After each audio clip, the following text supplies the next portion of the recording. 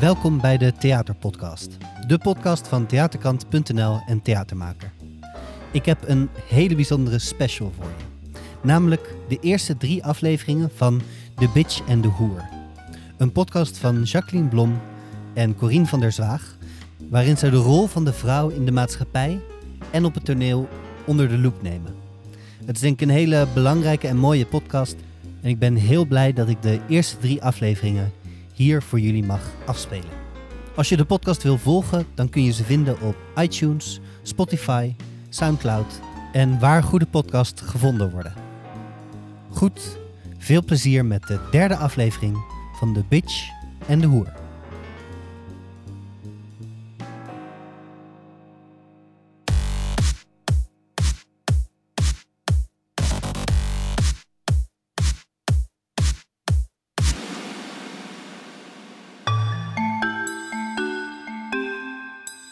Welkom bij de podcast De Bitch en de Hoer.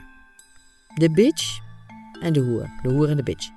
Een podcast over het ontwarren en uitgraven van mechanismes en systemen die de ondergeschoven positie van vrouwen in het openbare leven handhaven.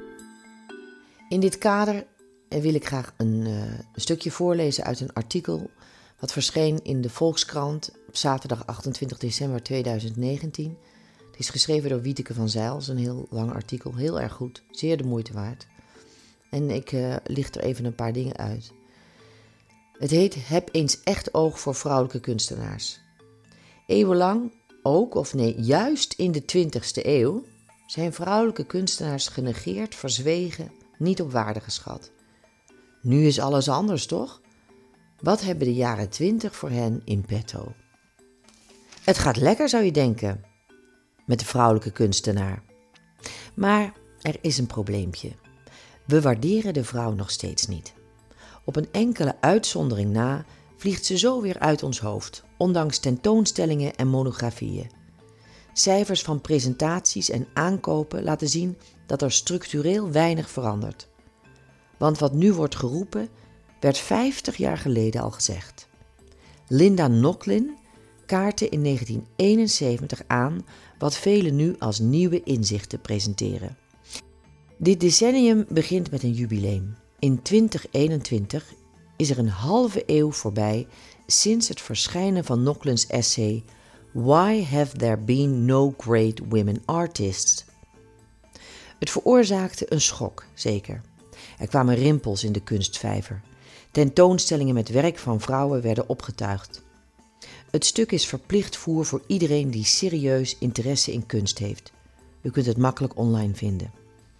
In haar artikel ontleedt Nochlin onze aanname over de geniale kunstenaar. Al sinds Plinius in de oudheid wordt er een magisch aura toegekend aan de grote kunstenaar. Alsof er een miraculeuze aangeboren vaardigheid bestaat die zich tijdens zijn leven onvermijdelijk openbaart. Een geniaal gen. Zo kijken we naar kunstenaars, in vroeger eeuwen en in de kranten van vandaag. Missen vrouwen dat gen? Waarom worden vrouwen nooit op die manier bezongen? Nochlins stuk legt een bommetje onder onze vanzelfsprekende blik en de conceptuele arrogantie dat het witte, mannelijke, westerse perspectief het perspectief is om naar kunst te kijken. Nogmaals in 1971. We hebben de neiging om wat er is te accepteren als natuurlijk, zegt ze. En we zijn dit perspectief gaan zien als het gezichtspunt van de kunsthistoricus. Geniaal ben je niet, geniaal kun je worden. Of niet? Om geniaal te kunnen worden, moet een kunstenaar volledig toegewijd zijn. Een netwerk en zelfvertrouwen hebben, gehoord worden en kansen krijgen als, ik noem maar wat, een opleiding en kopers. Succes komt voort uit toegang en die is de meeste vrouwen ontzegd. Er zijn kortom geen great women artists en, voegt ze eraan toe, geen great artists of color. omdat ze niet in staat zijn great te worden. We erkennen vrouwen in de kunst niet, omdat ons idee van grote kunst hen niet toelaat, laat Nochlin zien. Dus om te zeggen dat, zoals we nu voortdurend lezen, er eindelijk een herwaardering voor vrouwen komt, is onzin. Die was er 50 jaar geleden al en vaak ook al lang daarvoor. We luisterden alleen niet. Linda Nochlin legt de nadruk op toegang tot de markt. De belangrijkste reden voor de schaarste aan vrouwelijke kunstenaars in de geschiedenis en voor het gebrek aan geniale kunstenaars onder vrouwen. Maar wie zichtbaar is, wordt bepaald door smaak. En wie aan tafel zit, beslist. Ik ben deze podcast begonnen aan de hand van een persoonlijke ervaring als actrice. Mijn Time's Up moment. Vervolgens sprak ik acteurs uit dezelfde productie om hun kant van wat daar gebeurde te horen. In deze podcast waaien we uit vanaf mijn eigen zoektocht naar verwanten in het vakgebied en buiten dat vakgebied. Om de positie van de vrouw in de verhalen, de diepgewortelde mechanismes en de oorsprong daarvan uit te diepen. Iedere spreker vertelt vanuit ervaringen en wetenschappelijke inzichten om het gevoel, waar het mee begint, zo ook bij mij, te plaatsen in een breder perspectief. Niet het particuliere, maar het systeem. Vandaag spreek ik Naomi Velasariou, actrice en theatermaakster. Zij beleefde een vergelijkbaar Time's Up moment en vertelt over haar overwegingen en keuzes, zowel in haar werk als actrice in een gezelschap als theatermaakster, neemt Naomi haar positie en persoonlijke proces onder de loep. Ze vertelt zeer uitgesproken over haar keuzes in haar eigen voorstelling en het werkproces. Haar voorstelling Permanent Destruction zet traditioneel toneelmateriaal in een moderne context en zij schuwt niet om radicaal de bestaande verhalen en perspectieven in een nieuw daglicht te zetten.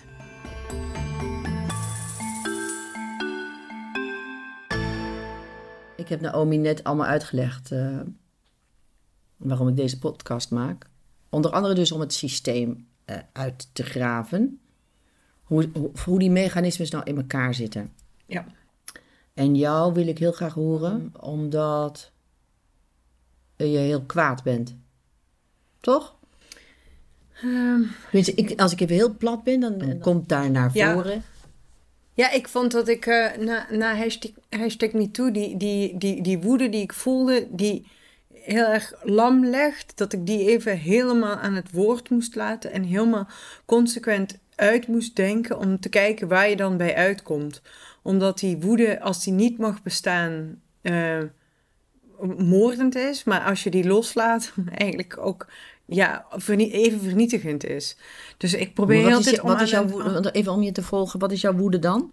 Nou ja, gewoon als ik die hashtag MeToo-verhalen hoor, dan of als ik denk aan de momenten dat ik zelf me machteloos heb gevoeld of in een hoek geduwd door een systeem of een patroon of een constructie van seksualiteit of zo, dan word je gewoon zo boos van, omdat je dan denkt dat gaat nooit veranderen. En dan voel je hoe moet ik zeggen, tekort gedaan of zo. Dan krijg je een soort van wraaklust. Maar die leidt nergens toe. Of zo, ressentiment heet dat volgens mij in de psychologie en de filosofie. Dat is het gevoel van een groep die het gevoel heeft onderdrukt te zijn geweest en die het gevoel heeft van nu is het genoeg en nu is het aan ons. Dat is zeg maar het gevoel wat hashtag MeToo bij me oproept. Maar ik heb het gevoel dat ik verder moet willen denken dan dat, maar dat ik dat nu nog niet kan. Dat eerst even dat heel helder moet zijn dat ik boos ben en waarom dan. Ja. In de hoop dat ik dan op een constructievere denkpiste kom uiteindelijk. Ja. En heb jij, want jij ziet jezelf niet als actrice, toch? Je bent een... Nee, maar ik vervul die rol wel. Ja. Dus dan zit je in de dynamiek maar wat ben daarvan. Jij in jouw... Ik ben kunstenaar. Ja. Denk ik. Ik ga je heel vies bij kijken. Ja, dat voelt zo vies om te zeggen over jezelf. Maar dat denk ik het eerlijkste. Ja. Want ik zie mezelf wel als een kunstenaar. Ja, het is ook stom om daar bescheiden over te zijn. Ja. Zoals het een waardeoordeel is. Het is gewoon een beroep. Ja. Ik merk wel dat ik het vaak moeilijk vind, hoor, als actrice. Mijn laatste project was dat ik Ophelia speelde. En daar ben ik uitgestapt, omdat ik merkte van... Tijdens de repetitie, hè? Ja, tijdens de repetitie. Het is echt 4 weken voor de première. Ik dacht, ik kan het helemaal niet. Ik vind het gewoon vernederend. Ik vind het op elk vlak vernederend. Ik vind het artistiek vernederend. Ik vind het persoonlijk vernederend. Ik vind het de belediging voor mijn intellect, voor mijn kunstenaarschap, voor mijn alles gewoon. Want ik ga het gewoon niet doen. Dat is niet zozeer een hashtag #MeToo-situatie, maar dat ik...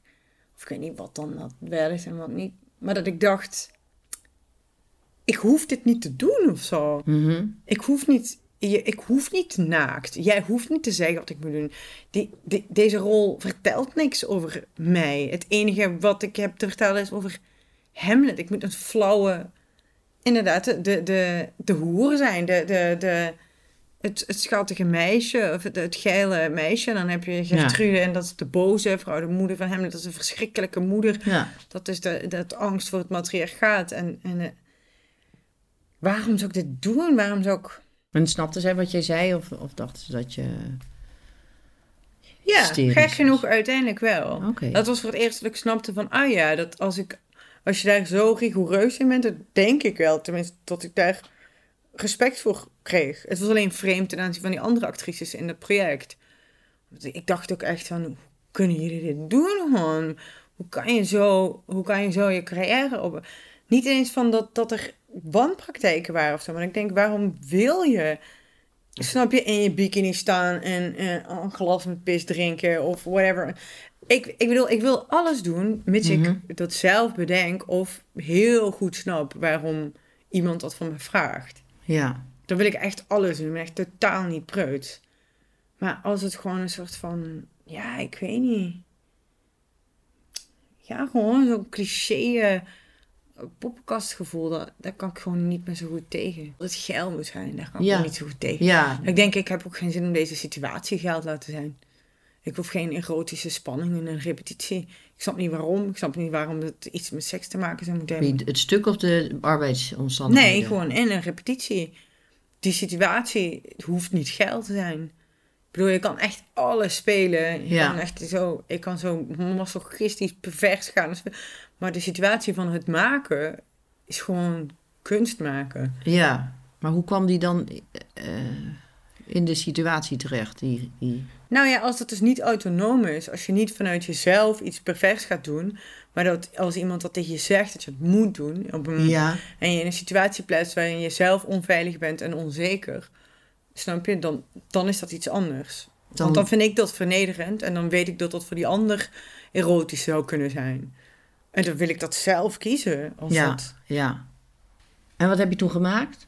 Of hoe heb je dat dan gedaan? Nu heb ik een voorstelling gemaakt en die heet de HM Concert. En dat is eigenlijk de Heine Müller Concert. En dat doe ik nu met Permanent Destruction altijd. Dan neem ik een oeuvre van een schrijver en dan trek ik dat door een soort van tunnel van thema's die ik dan interessant vind. En dan maak ik lyrics en dan maak ik een muziekconcert. Op basis van dat werk. En bij Müller heb je natuurlijk heel veel over communisme. Maar er zijn 3 stukken die echt gaan over de strijd tussen de seksen. En dat is Medea-materiaal en Hamlet-machine en kwartet. En die gaan heel erg over de beide perspectieven eigenlijk. Ik weet eigenlijk nooit of ik Müller nou een seksist vind of een feminist. Maar dat doet er eigenlijk ook niet zo toe. Tenminste niet voor mijn voorstelling. En ik heb gewoon die 2 perspectieven, die 2 uitersten eruit gefilterd. En de voorstelling begint heel vrouwenhatend, heel misogyn. Wat de meeste mensen best wel grappig vinden. Normaal. Dus ik zeg hele agressieve dingen over vrouwen. Maar ik ben zelf een zanger van een boyband. Dus dat is, ik zeg dat in een soort van hoedanigheid van, gewoon een poppersoon. En dan ga ik gaandeweg richting mannenhaat en wat ik feministisch extremisme noem. What you kill, you should love. I love you, mother.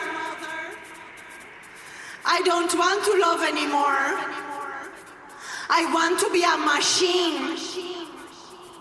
To be or not to be a machine. Machine. Machine. Machine.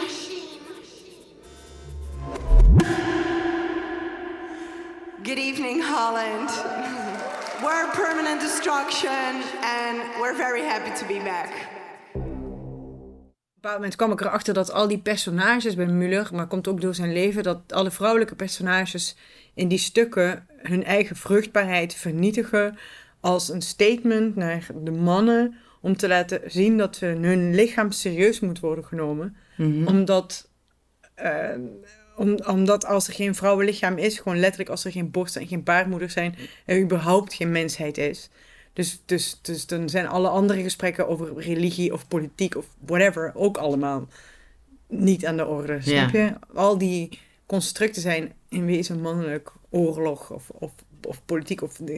Maar het vrouwelijke lichaam is de voorwaarde voor mens zijn in die stukken. Dus die vrouwen, wat klassieke personages zijn, ik praat gewoon tot bijvoorbeeld Ophelia is bij Shakespeare een heel saai, niet-zeggend personage ter ondersteuning van het drama van Hamlet. Ja. Maar bij Müller... En pleegt zelfmoord. Is zelfdestructief. Ja, maar bij Müller vind ik dat wel een andere lading krijgt. Want daar zegt zij, ik verander de melk van mijn borsten in dodelijk gif en ik wurg de wereld die ik zelf gebaard heb tussen mijn dijen. En dan stoot ze al het zaad uit wat ze ooit ontvangen heeft in de naam van alle vrouwelijke slachtoffers ter wereld. Wat ik wel... En dat is een prachtige, hoe moet ik zeggen, lading om mee te geven aan een in wezen hol personage. Ophelia, ik heb het ooit 1 keer geprobeerd te spelen en ik ben weggerend. Maar zoals dat bij Müller is, vind ik dat vind ik heel mooi. En Medea doet natuurlijk hetzelfde. Door haar kinderen te vermoorden, vermoordt ze ook die vruchtbaarheid. En die wil ze ook serieus worden genomen. Maar dan is het toch jammer eigenlijk dat het stuk dan eindigt bij die moord? Of dat die... Zit ik niet te denken? Nou ja, zeker. Maar voor mij is dat ook in de voorstelling, dat is zeg maar de status quo. Dat is de grootste extremistische daad die je als vrouw kan stellen. Als man is zeg maar het grootste, de mannelijke macht kan je door middel van genocide en onderdrukking. De mannen dat is gewoon letterlijk de gun. Het is naar buiten, de pik, het vernietigen. En als vrouw is het meest agressieve wat je kan doen, is dreigen jezelf kapot te maken en alle andere vrouwen oproepen om hetzelfde te doen. Gek genoeg is het, want daarmee moord je iedereen uit, man en vrouw. Ja, dat is zeg maar de ultieme consequentie van die vrouwelijke woede over onderdrukking of misbruik, is dat dreigement. Maar ik zit meteen met 2 vragen. Dan de ene denk ik wil ik vragen aan jou, wat denk jij... Waarom is het? Waar komt die onderdrukking vandaan? Wat voedt dat?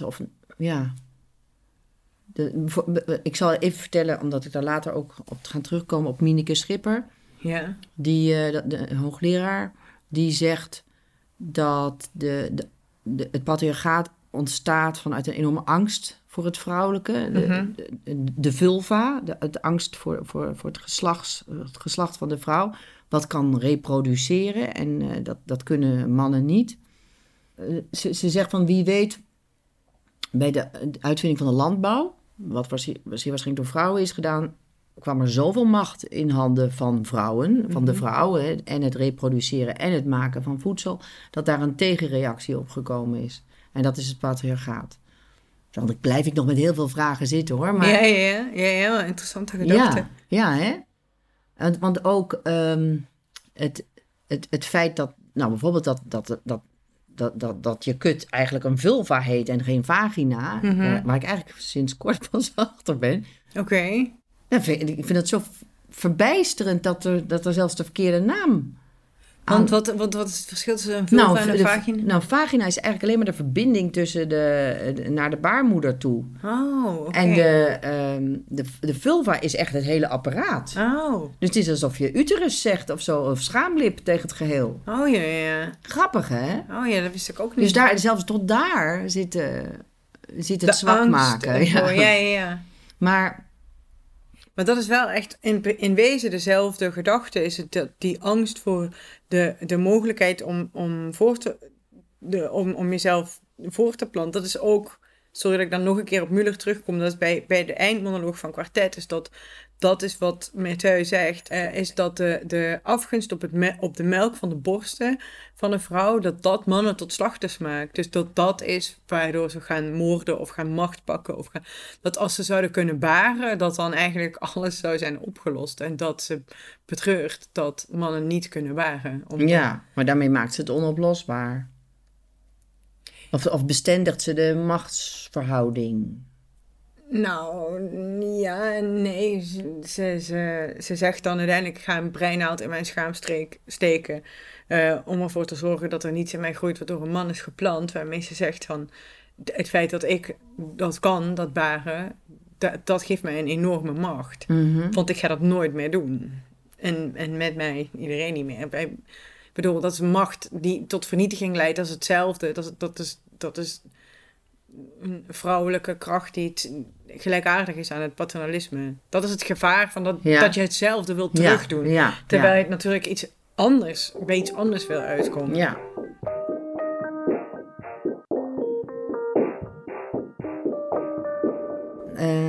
Je hebt natuurlijk... Nou, we zitten in een systeem of een mechanisme wat vrouwen onderdrukt. Heel grof gezegd, hè. Maar dat doen vrouwen aan mee, actief. Anders dan werkt het niet. Mm-hmm. Wat kan je mij daarover vertellen? Of wat ken je daarvan? Hoe vrouwen onderling elkaar op hetzelfde niveau houden? Ja, dat is wel heel moeilijk. Want we zijn ook inderdaad allemaal bang geworden om onszelf feminist te noemen. Dat ben ik zelf ook. Maar meer ook omdat ik altijd ten alle tijde de nuance boven alles wil plaatsen of zo. Maar wat ik daarover wel... onderlinge concurrentie is voor het eerst een taboe aan het worden. Of dat vind ik wel goed. Of ik merk dat ik denk van... oh ja, ik wil eigenlijk geen enkele vrouw meer afvallen in iets. Dat je hoopt van... hopelijk zit daar een vruchtbaarder mechanisme in solidariteit onderling... meer dan wraak richting de ander of zo. Want daarmee benadruk je heel tijd verschil. Ja, ik denk dat vrouwen heel erg ook tegen elkaar worden uitgespeeld. En ook zelf het in stand houden. Ook gewoon heel erg dat vrouwbeeld. Ik denk dat we gewoon onszelf en elkaar ook vaak gewoon gek maken... met wat we dan allemaal willen en moeten zijn of zo. Mm-hmm. Dat ik denk, in die zin zijn mannen helemaal niet op die manier... Soms denk ik daarmee bezig. Nee. Draaien we daar zelf helemaal door. Ik bedoel, er is een soort evidentie van de mannelijke suprematie. En dat is gevaarlijk, want daar zijn zij zich niet bewust van. Maar al die crazy dingen die wij vinden van onszelf dat we moeten zijn... Ja. Die zijn ook een beetje uit de hand gelopen soms door onszelf, denk ik. Maar dat is meer een ding van deze tijd dan... Nee, ik denk wel dat ingebouwd is. Dat wel deel... Het is misschien nu nog erger dan eerst, maar... Ja. Het elkaar omlaag houden. Dus als jij... Tenminste, dat is iets wat ik zelf heb meegemaakt. Dat zodra ik ergens voor uitkwam... of zeg maar, dat ik iets wilde... zeg maar, iets voorzitter van iets worden... Ja. dan was het een vrouw die zei... waarom denk je dat jij dat kan? Ja. In het openbaar. En daarmee ondergroef ze meteen mijn mogelijkheden als... Ja. En het is bijna een instinct lijkt dat. Ja. Ik heb zelf wel nu dat ik heel bewust... benoem waar vrouwen goed in zijn. Of als ik een vrouw heel goed vind, dan zeg ik dat ook bewust. En dan zeg ik dat ook tegen anderen. Ja. Want die is heel goed en die is geniaal en noem maar op. Ja. Omdat we als vrouwen de neiging hebben om... nou, maar ze heeft ook... Weet je, van nou, zo... en daar betrapte ik mezelf ook op. Van ik ga Schrikkelijk. ga dat gewoon niet meer doen. Ja, uit angst inderdaad. Ja, en een soort extra strengheid naar een andere vrouw. Maar ook gewoon pure jaloezie soms. Ja. En dat zit zo'n tweede natuur is dat. Om eigenlijk als eerste instantie jaloers te reageren. Maar, ja, totaal. Ja, maar daar denk ik dan... Dat heeft ook wel denk ik te maken met gediscrimineerd worden. Dan zijn er zijn minder plekjes. Dus je bent daardoor sneller jaloers. Ik ben daar nu heel erg over in dubio. Maar dat is dan omdat ik nu zwanger ben. En dat ik op een hele nieuwe level van vrouwelijkheid bij mezelf ontdek. En ook een heel andere vorm van paternalisme ontdek om me heen. Omdat er ook inderdaad allemaal ideeën zijn over wat je als vrouw allemaal wel en niet moet willen. Ja, ik ben daar nu heel erg over in de war of zo. Dat ik inderdaad merk dat mensen vinden dat je borstvoeding moet geven. Vinden dat je op tijd moet rusten. Vinden dat andere mensen de neiging hebben om te beslissen van... Ja, maar dan moet je dat niet. Dan moet je niet willen internationaal toeren met een kleine baby. Dan moet je niet... Dan kan je nog niet spelen, want dan geef je nog borstvoeding. En dan denk ik, wacht... Dit zijn mijn tieten toch? Als ik gewoon letterlijk, hoe lang ik er melk uit ga laten lopen, ga ik beslissen toch? Dat ik wil dat het allemaal vanuit mezelf komt. En aan de andere kant merk ik ook dat ik dan, als ik nu evenveel ga blijven willen als ik hiervoor wilde, dat ik dan ga opbranden. Dat het niet kan. Dus dat ik vind dat een van de meest, hoe moet ik dat zeggen? Ontemanciperende, is dat een woord? Ja. Ik snap het. Dingen is ook het feit dat we kinderen kunnen krijgen. Dat je ineens denkt van, oh ja, maar ik wil ook wel een goede moeder zijn natuurlijk. Ja. Dus ik moet even mijn ego dimmen. En dat associeer ik dan, snap je, dus met mijn... Dan moet ik iets minder ambitieus zijn. En dan denk ik, waarom dan eigenlijk? Want ja, dat is heel verwarrend. En ook dat je lichaam, dat je de hele tijd zogezegd niet wil een seksobject zijn. En dat je ineens denkt... Ik ben helemaal geen seksobject. Het heeft allemaal een functie. Dit zijn gewoon melkklieren. Dit is gewoon een geboortekanaal. Het is geen taille. Er zit gewoon een enorme zak met vocht. Waar menselijk leven... Het heeft allemaal een functie. En dan helemaal in de war raken over dat ik me dan niet meer sexy voel of zo. Omdat ik denk, ik ben een zak met vocht, met melk. En ik denk, wat wil je dan, vrouw? Gewoon, wat wil ik dan? Ik weet zelf dat ik... Dan zag ik moeders op fietsen, weet je wel. Met zo'n beetje van die platte billen. Ja. En met baby's of dingen. En zo ik weet dat ik zo'n gebukte vrouw. En ik dacht, ongetrainde billen en zo. Weet je, daar van alles van vond. Ja. Tot ik op een dag in de spiegel keek. En zag dat ik die billen ook had gekregen. Niet ongetraind of zo. Maar in ieder geval zag het er niet uit zoals ik had gehoopt dat ik eruit zou zien. En ook wist van, maar als ik dat ook nog ga doen, dan kan ik helemaal niks meer maken. Als ik al mijn tijd ga stoppen in het perfecte lichaam. Dus fuck op met dat lichaam. Ja, dat heb ik ook vaak inderdaad als ik actrices zie of zo. Dat ik denk, dat kan wel. Ik bedoel, maar dan moet ik gewoon stoppen met eten. De hele tijd in de sportschool thuis blijven. En dan is gewoon een specialist aan de kapper. Ja. Maar dan kan ik niet een aanvraag schrijven. Dan kan ik niet €200.000 per jaar met elkaar lobbyen om een fucking voorstelling in elkaar te rammen. Dan moet ik gewoon fulltime aan mijn apps gaan werken. Want het is gewoon kiezen of delen. Ja. Wat is dat voor een... Ja, dat is dat zelf in stand houden. Dat corset wat in je hoofd zit in plaats van aan de buitenkant. Maar het zelfverwijt dat je niet met dat soort oppervlakkige dingen wil bezig zijn, dat vergt dan weer zoveel energie. Dat je ook denkt inmiddels van, laten we er gewoon keihard mee bezig zijn. In de zin met, wat moeten we doen om aan dat keurslijf te ontsnappen? Ja. Zowel inhoudelijk als vormelijk. Gewoon dat we kunnen kiezen hoe onze lichamen eruit zien en dat we staan voor wat we willen staan, inhoudelijk. Ja, maar dan moet je elkaar ook niet buitensluiten. Want dat is natuurlijk de grote angst van mensen. Dat je sociaal buitengesloten wordt. Ja. En dat is misschien wat vrouwen... Dat is een beetje een hypothese van mij. Maar dat die angst heel snel... Dat je dat onderling met vrouwen kennelijk heel snel doet. Het buitensluiten. Niet daadwerkelijk, maar wel het gevaar daarvan. Dat je daarom heel snel gaat aanpassen. Als een soort overleven. Dus het is soms als vrouw moeilijker om af te wijken van de norm, dan voor mannen. Die zitten daar ook in, maar laat ik even niet over mannen, laat ik even over vrouwen. En daar is dus nu bijvoorbeeld met die hele beauty-toestand is dat heel dwingend en naar, vind ik trouwens ook. Vind ik totaal hysterisch, hoe jonge vrouwen... Maar dat zijn wel vrouwen bij mannen. Want ik weet dat in Nederland iedereen dat allemaal voorbijgestreefd vindt. En zo. Ik ben dat ik hele ouderwetse ideeën daarover heb. Maar ik heb zelf in een middelbare school gezeten met alleen maar meisjes. En dat heb ik echt zelf gekozen. Dus dat kon toen nog. Er was geen gemengd onderwijs. En dat is in fantastisch. Ja, dat is... want als het alleen maar vrouwen zijn, dan is het ook weg. Ja. Of tenminste, dat is mijn ervaring. Als ik met alleen maar vrouwen ben...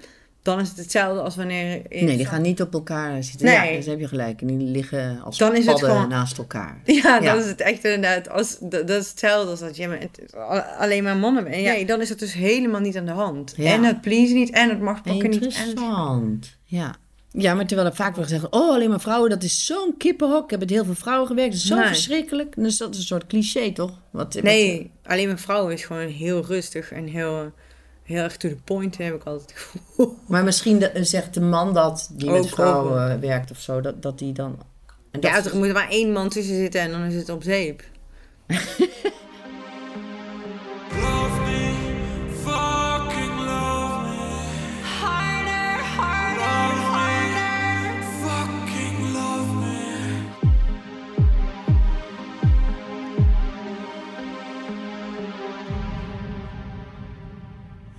Rape me till I come. Rape me till I come. Rape me till I come. Rape me till I come. Rape me till I come. Rape me till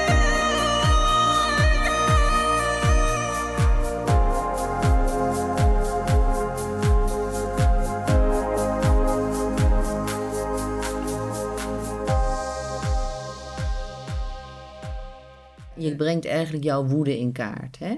Ja, maar ik kom niet tot een conclusie. Ik kom ook niet tot een aanklacht en ik kom ook niet tot een voorstel voor hoe het dan wel moet. Dat voel ik vaak dat mensen dat wel willen. Niet alleen van vrouwen, maar van kunstenaars. Dat iedereen... Ik merk het ook aan de jongens met wie ik samenwerk of zo. Die willen weten of ze nou in een feministische voorstelling staan of niet. Snap je? Iedereen wil dat nu bij alles. Wil altijd weten van, sta ik aan de goede kant van de geschiedenis? Dat is de angst nu van de witte mens, van de man, van de... Dat vind ik allemaal vieze handen. Gevaarlijke neveneffect of zo. Ik had het ook met 1 speelplek waar ik mijn voorstelling gepitcht had. En dan zei ik, het is een voorstelling over misogynie. En daar werd ik op gesprek gevraagd, omdat het theater en geschiedenis had met een voorstelling over racisme, over of ik gewoon... Eigenlijk was het een gesprek om te checken dat de boodschap glashelder politiek correct zou zijn. Dus ze gingen me vragen of ik vrouwenvriendelijke uitspraken zou doen op het podium, waarom ik met mannen werkte, waarom ik een tekst van een man deed. Er waren dan vrouwelijke dramaturgen en dat ik dacht van, maar ik had het gevoel dat ik moest bewijzen dat ik zelf geen vrouwenhater was. Dat ik dacht, maar ik kan niet een voorstelling over vrouwenhaat maken zonder vrouwenvriendelijke dingen te zeggen. Ja. Of tenminste, nu nog niet. Dan ben ik nog niet als kunstenaar.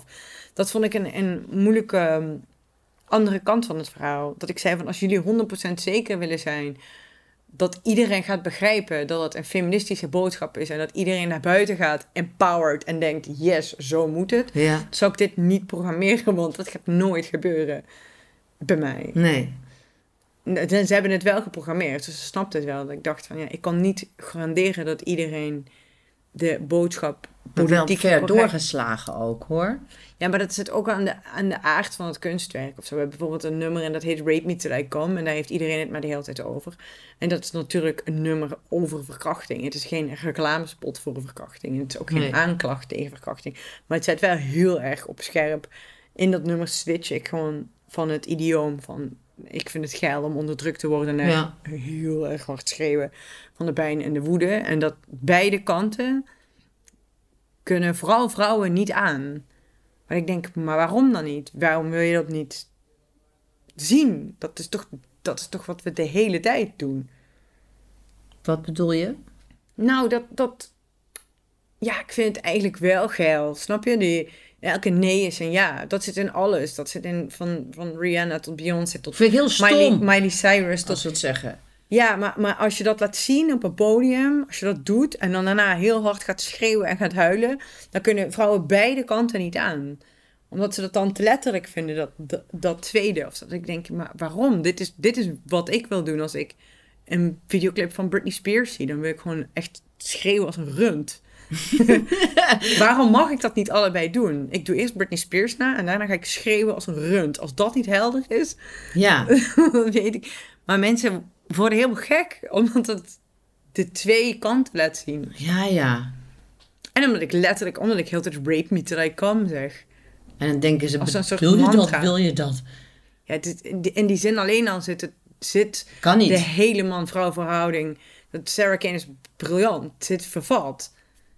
Rape me till I come kan niet. Nee. Dan, Nee. want dan is het geen rape. Nee. Ja, dat is de hele Nee. point. Dat is die hele... Ja. Maar waar heel die popindustrie sinds Serge of misschien wel duizenden jaren ervoor... Nou, je ziet nu wel... er zijn wel een heel aantal vrouwelijke artiesten die wel een andere kant aan het opgaan zijn. Want ik zag ook een foto, de Best Kept Secret of zo, dat festival. Ja, daar staat een vrouw dus, juist als kracht, dus niets behagend, maar echt van brrr, zo. Ja. En daar word ik heel blij van als je dat soort energie van vrouwen gaat, als ze die gaan laten zien. Want dan zie je dus, ja, inderdaad ook de macht Ja. en het genot en weet ik wat allemaal, tenminste dat is wat ik er allemaal bij associeer. We zijn gewoon verward. Of tenminste, ja, of dan spreek ik echt voor mezelf. Dan, ik weet niet meer waar dat dan in zit. Nou ja, ik maak zelf altijd wel een ontzettende scheiding of ik zie dat een vrouw aan het behagen is. Ja, ja.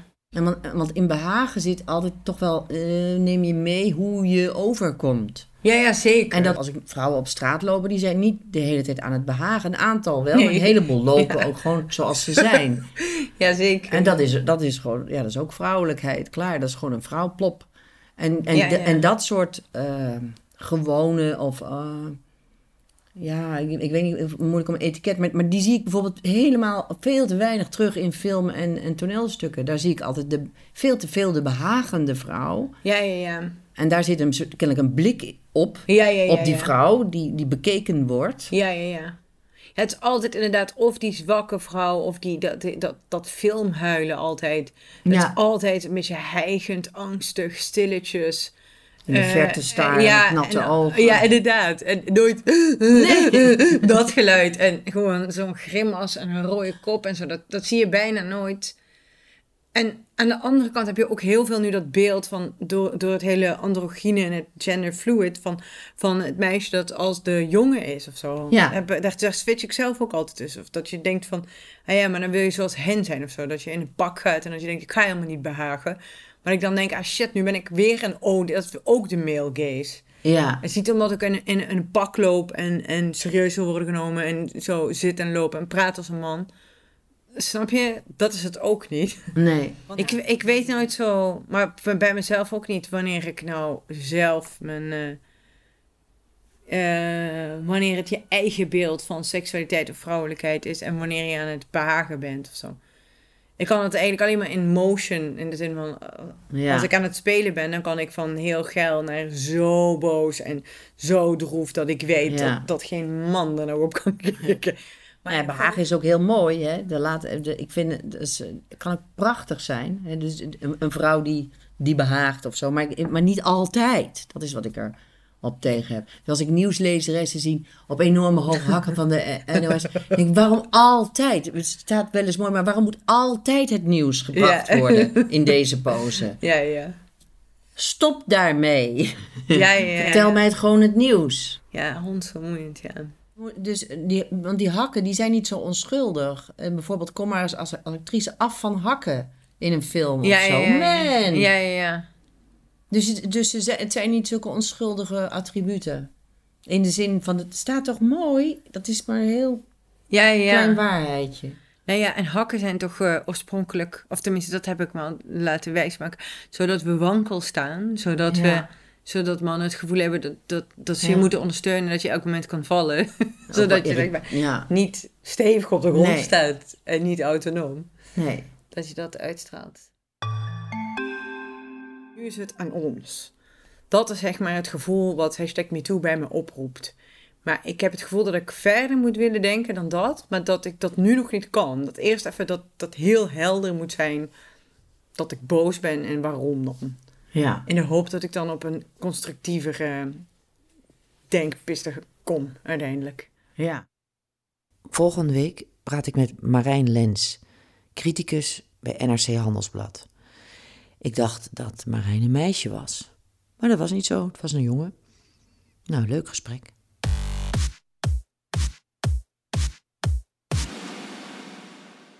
Deze podcast werd opgenomen in de zomer van 2019. Interviews Jacqueline Blom, script en montage Corine van der Zwaag, Sounddesign door Reinder van der Put.